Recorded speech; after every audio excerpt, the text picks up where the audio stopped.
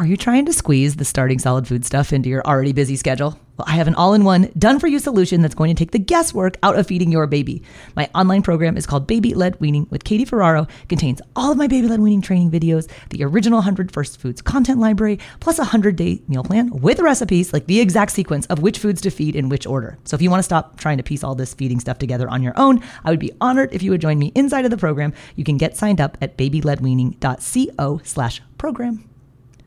Checking in about food allergies and introducing allergenic foods. And have you done peanut with your baby yet? Well, intact nuts and thick globs of nut butters like peanut butter are choking hazards for babies, but we want to get that peanut protein into your baby early and often in order to help lower the risk of peanut allergy down the road. My absolute favorite way to introduce peanuts for babies is using the Puffworks Baby Peanut Puffs. So when you hear puffs, like you're probably like, oh, those starchy little puff things. Like, no. Not the little ones that earlier eaters can't pick up. Those kind of crappy puffs from the store that have added sugar and refined grains and lots of salt. The Puffworks Baby Peanut Puffs have no added sugar. They have just a smidge of sodium for preservatives, and they are the perfect size for baby-led weaning. They're about the size of your adult pinky finger. So baby can pick them up, self-feed them, but they're so soft that they dissolve in your baby's mouth, so you can introduce these peanut puffs even before your baby has teeth. Puffworks also makes a baby almond puff for the safe introduction of a separate allergenic food category, that's tree nuts. And now, finally, Puffworks put out a combo case, so it's half baby peanut and half baby almond. So if you want to grab one case, then you can knock out two new allergenic foods. We do these on different days, though. These are just the no-stress, low-mess way to get peanut and tree nut out of the way. So you can get 15% off everything at puffworks.com when you use the affiliate discount code BLWPOD. That's a new code. It's BLWPOD. Use that sucker at checkout at puffworks.com and get peanut and tree nut safely out of the way. So I went back in my phone to the very first week the quadruplets started baby-led weaning, and I'm cringing now at my own photos and videos. So many bad practices. If I can save you some heartache or possibly reverse some unsafe feeding practices for you, that's why I'm sharing my own BLW mistakes. Hey there, I'm Katie Ferraro, registered dietitian, college nutrition professor, and mom of 7 specializing in baby-led weaning. Here on the Baby-Led Weaning Made Easy podcast, I help you strip out all of the noise and nonsense about feeding, leaving you with the confidence and knowledge you need to give your baby a safe start to solid foods using baby-led weaning.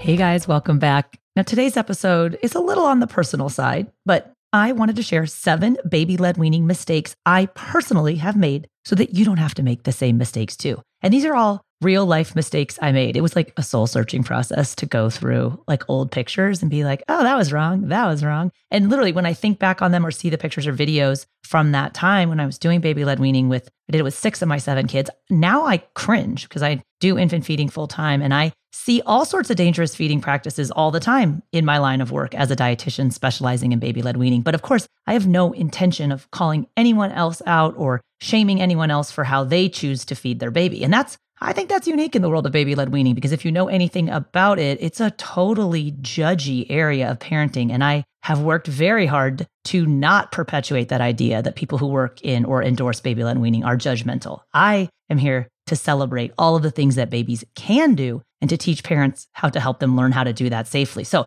if people do ask me for feedback, I will certainly give it, but I'm not in the business of providing unsolicited criticism about anyone's infant feeding practices or preferences. You'll never, however, see a photo on my feed or in my stories or in any of my content or workshops or courses that ever shows a baby being fed in a dangerous position or a dangerous food unless I have prefaced it with, hey, I staged this picture to show you this is exactly what you don't want to do. And I also never reshare any videos or pictures that I'm tagged in if it shows a baby being fed unsafely. And my DMs and Instagram are out of control, but sometimes people be like, you never reshare my stuff. And I don't have the heart to be like, because every single picture, you're doing something dangerous or babies can't eat that food. So I just kind of let it slide. But I do want to broach some of these topics so it makes it easier to share mistakes in feedings that I have made. And I'm going to do that in order to reinforce the idea that A, we are all human and we make mistakes, but B, we can learn from our mistakes. So for the mistakes that are totally preventable, I'm going to give you a few tips that you can employ in your own family with your own baby if you're just getting started with solid foods. And before I get going, I just want to say that if you've made some of the same mistakes that I did that I'm about to talk to, or if you're currently making them, it's not a big deal. No one's saying you're a bad mom or dad or caregiver.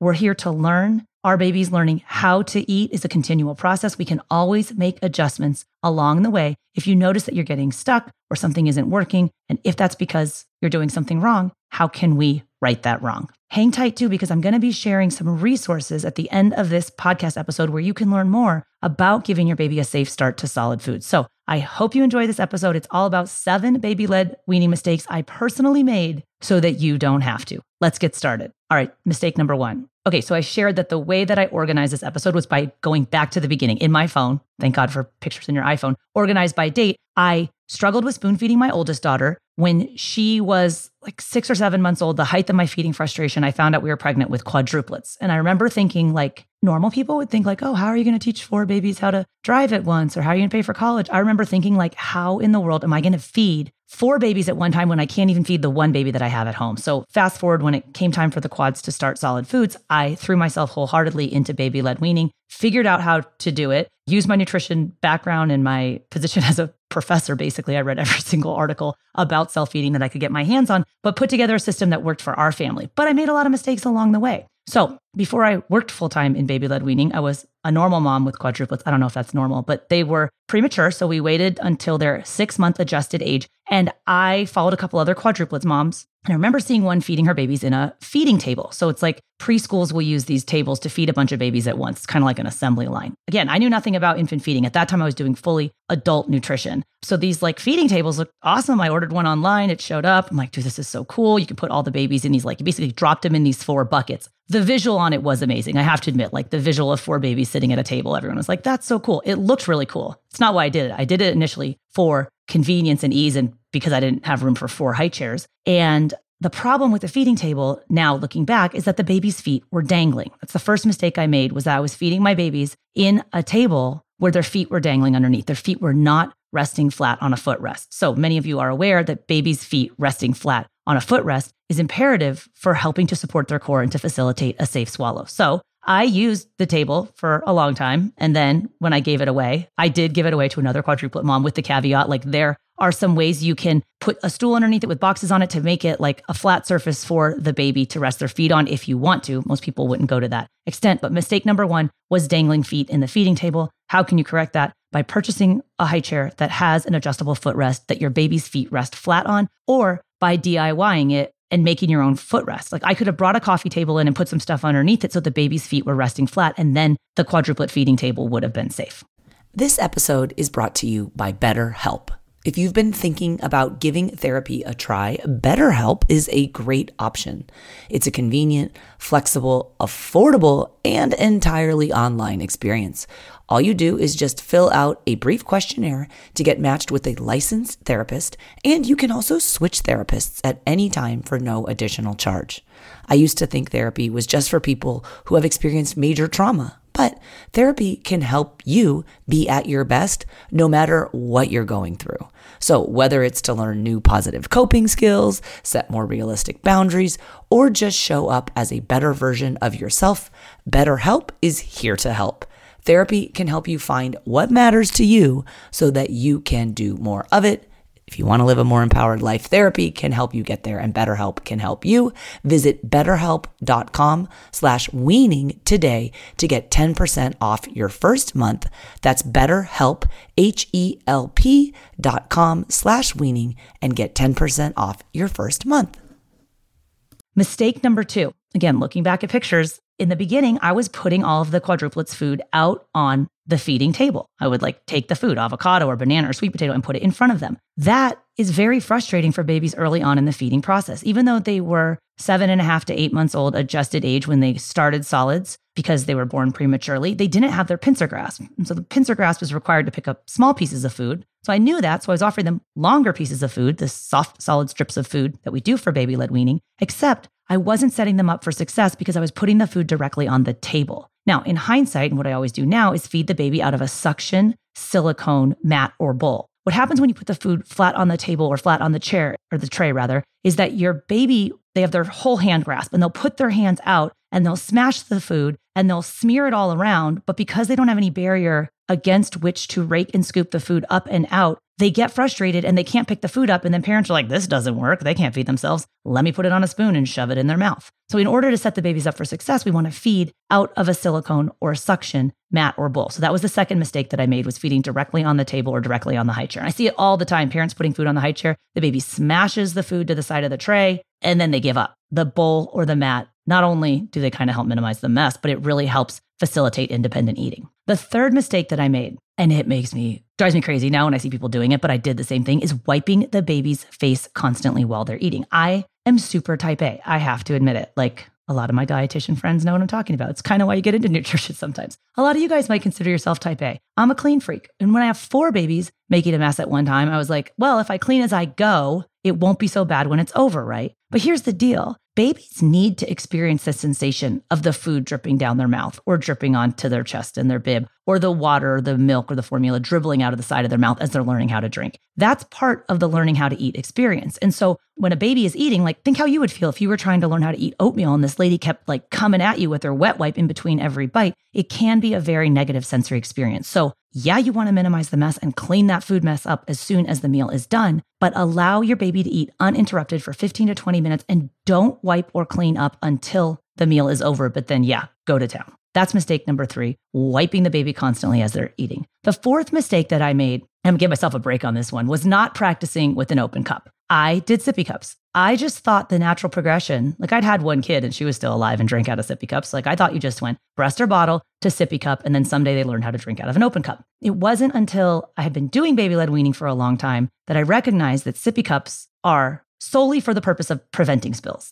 They were designed by parents. They are essentially for parents to prevent spills. A lot of other content about sippy cups. I've got a great episode with Dawn Winkleman, a speech language pathologist who specializes in infant feeding and swallowing. She designed the open cup for easy peasy, the tiny cup and the mini cups. The episode is called 6 Reasons to Skip the Sippy Cup. I'll link to that in the show notes for this episode at blwpodcast.com. Go there if you want to learn more about sippy cups, but I didn't do an open cup. And I have to be honest, one of my primary goals was to minimize the mess. I had 4 babies at once. If they had to drink something, they sure as heck weren't going to spill it all over the place. So I did not practice with an open cup with my quadruplets until I don't even know when. I went on to have another set of multiples. We had twins a year and a half later. By then, I was working full-time in infant feeding, had switched to specializing in baby-led weaning, definitely knew and understood the benefits of an open cup. I was working with Dawn very closely. Right when her tiny cup came out for easy peasy was when my quadruplets had turned 8 months, or my twins rather. So I had been doing solids for about 2 months. And those of you guys who are just starting out, you might have heard your baby can start drinking out of an open cup starting at 6 months of age.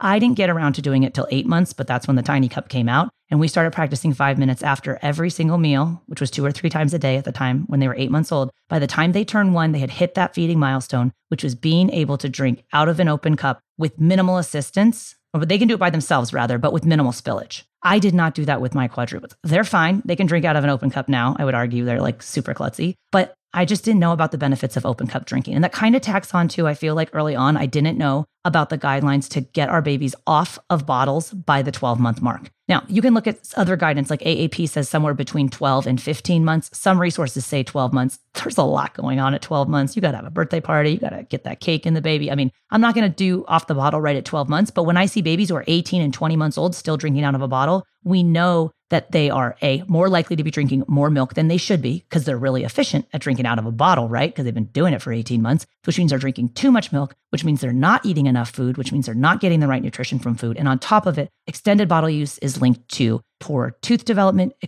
additional tooth decay. It also leads to delays in speech development and speech patterns. So all sorts of reasons to get our babies off of the bottle. I give myself a grace period between 12 and 15 months. Start that open cup at around 6 months of age, but you don't need to do sippy cups. So mistake number 4, I would say for me, was not practicing with an open cup. Mistake number 5, and we all have a tendency to do this, but I would compare my babies to other babies. And I didn't set out being like, let me find a baby who is the same age as my baby so I can see them eating better than my baby and make myself feel bad. But that's what social media will do to you sometimes. And so I remember when I was trying to figure out baby-led weaning with the quadruplets, I knew that they were premature, 6 weeks premature. They're born at 34 weeks. And they were all like between 2 and 3 pounds, but they did spend time in the NICU. So they had some delays and all different delays too. So I wanted them all to start at once. So I waited until all 6 were sitting up, all 4 rather. I did not have 6 babies at one time. I don't know how that's possible. All 4 babies were sitting up relatively unassisted. That happened when they were like 7.5 months. So they were like around their 6-month adjusted age mark. But I remember one of my quadruplets, Henry, I always talk about him. I love him, but to this day, he is the slowest eater in our family. He put his head down on the table for the first 6 weeks of baby-led weaning, right? So they were 7.5 months chronological age. For 6 weeks, so when he was 9 months old, in his chron age, he woke up and started like eating with the rest of the family. But I was like looking up stuff like, what does it mean if one baby doesn't eat? Help my baby won't eat. Like every iteration of that on Google search. And then seeing other babies who were quadruplets, who were delayed, who like were his same age and being like, God, they eat better than my baby. And it's one of the worst things you can do because if you've heard the saying, compare and despair. If you compare your baby to another baby, you're only going to end up feeling bad about yourself. And it doesn't matter because all babies are different. All babies will come to their abilities to learn how to feed themselves at a different time. They're not magically going to wake up on their 6-month birthday and do it. And they're not going to magically know how to do all this stuff by their first year if you don't practice with them. I remember the anguish that I caused myself by trying to compare Henry. And especially I was just comparing him to this other 3 siblings. Like I had a little sample size of 4, right? Like my own little test group. And 3 of the babies who were just as premature as he was and had everything else like similar to him, why were they eating and why was he not eating? And parents of multiples will know this, that there's always one baby who's going to do everything faster than the other one. I know exactly which one it is in my house. He walked first. He sat up first. He rolled over first. He talked first. He just does everything first. And Henry, I love him to death, but he always does everything last. All babies are different and it's okay. And I wish I didn't waste time worrying about him. Now, if there truly is a problem, I am working on an episode for you guys about, how to identify when a baby does need feeding therapy. Like there's certainly a point at which you're like, okay, that's not good. That's not healthy. That's not normal. But we as parents have a tendency to do it for everything. So don't look at Instagram and say, God, my baby's that age. People ask me all the time, how old is that baby? Unless the mom posted it originally, I won't say how old that baby is because it doesn't matter. Because all you're going to do is be like, well, my baby's 8 months old and it's not drinking out of a cup that well. But I'll share, babies can begin to start drinking out of an open cup at 6 months of age. But I don't want you to feel bad about what your baby is or isn't doing based on their age. Because also age guidelines, I'm moving in my own content away from defining babies by age. At 6 to 7 months, you should do this or that. Because what if you didn't start solid foods right at the 6-month mark? If you started when your baby is 8 months old and it's your first week of baby-led weaning, and I say 8-month-old babies should eat 2 to 3 times a day, you're going to be like, what? Because if your baby just started, they're essentially like a 6-month-old. Babies who've been eating for 8 weeks or so can begin to eat at around 2 to 3 times a day. So I want to change the conversation so that we're not tying everything to age, because especially with adjusted age, prematurity, babies with different abilities, and parents sometimes don't get around to starting solid foods right at 6 months of age. And some parents start way too early, so they're messing up the time and the age stuff there as well. So again, comparing babies to other babies, huge mistake. I did it. It's number 5. I hope you don't do it. Hey, it's Ryan Reynolds, and I'm here with Keith, co-star of my upcoming film, If, only in theaters May 17th. Do you want to tell people the big news?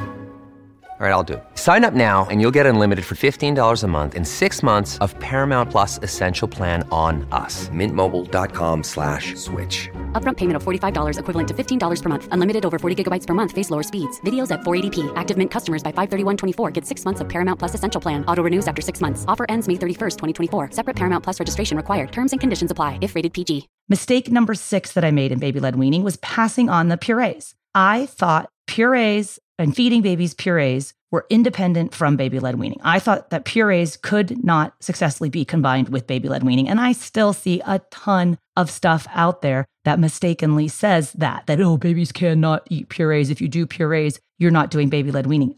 Guess what? There are some foods that are naturally pureed forms. What about yogurt? What about unsweetened applesauce? What about hot cereals and things like oatmeal? Those are technically pureed foods. What are you going to do? Never feed them to your baby? Of course not. The problem with purees is when we put them on a spoon and the adult or the parent is pushing the spoon into the baby's mouth. That takes away the baby's inborn ability and desire to feed themselves their foods. They can do this. We can teach our babies how to eat from a preloaded spoon starting at 6 months of age. You need the right type of spoon, okay? And you need the right technique. If you want more info on this topic. I did a fabulous interview with Dawn Winkleman, again, the pediatric swallowing expert. She designed the tiny spoons for Easy Peasy. On episode 64, I interviewed Dawn. It's all about how to preload a baby-led weaning spoon. She shows you that self-feeding technique. Well, she explains it to you because it's a podcast episode. Again, blwpodcast.com/64. You can go to that episode with Dawn. I originally thought babies don't eat purees. They certainly should eat purees. Purees are a very important texture for babies to master.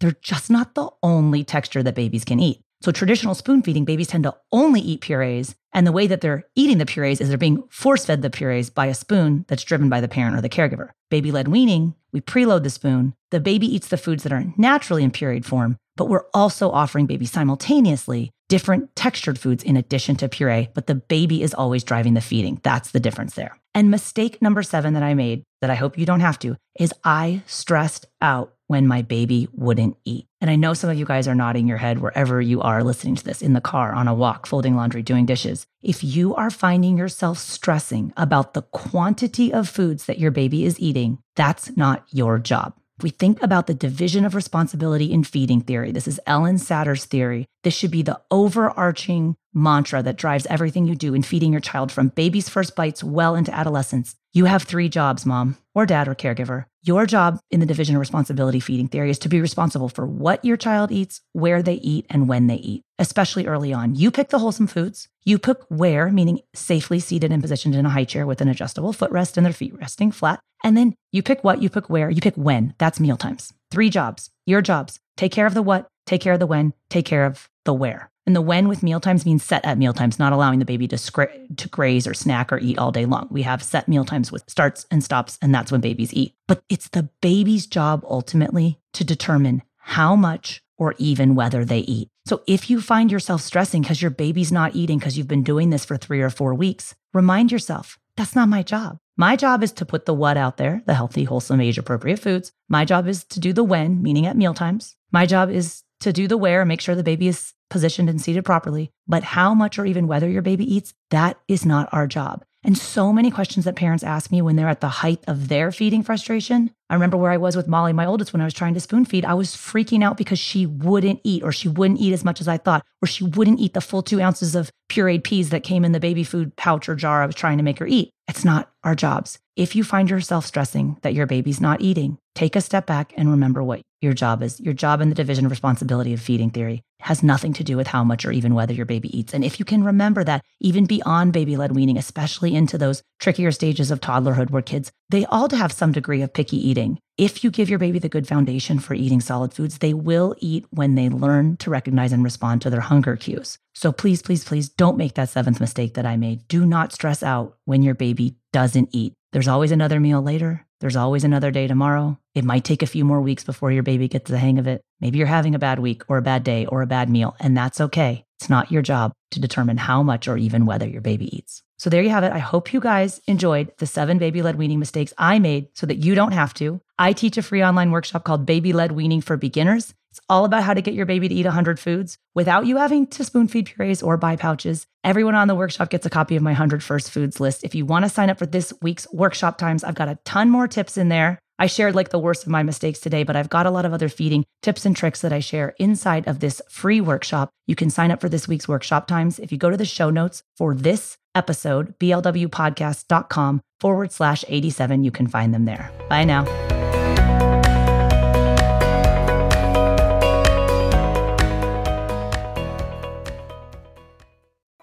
From the terrifying power of tornadoes to sizzling summer temperatures, AccuWeather Daily brings you the top trending weather-related story of the day, 7 days a week. You can learn a lot in just a few minutes with stories about impending hurricanes, winter storms, or even what not to miss in the night sky. So listen and subscribe to AccuWeather Daily wherever you get your podcasts. That's AccuWeather Daily wherever you get your podcasts.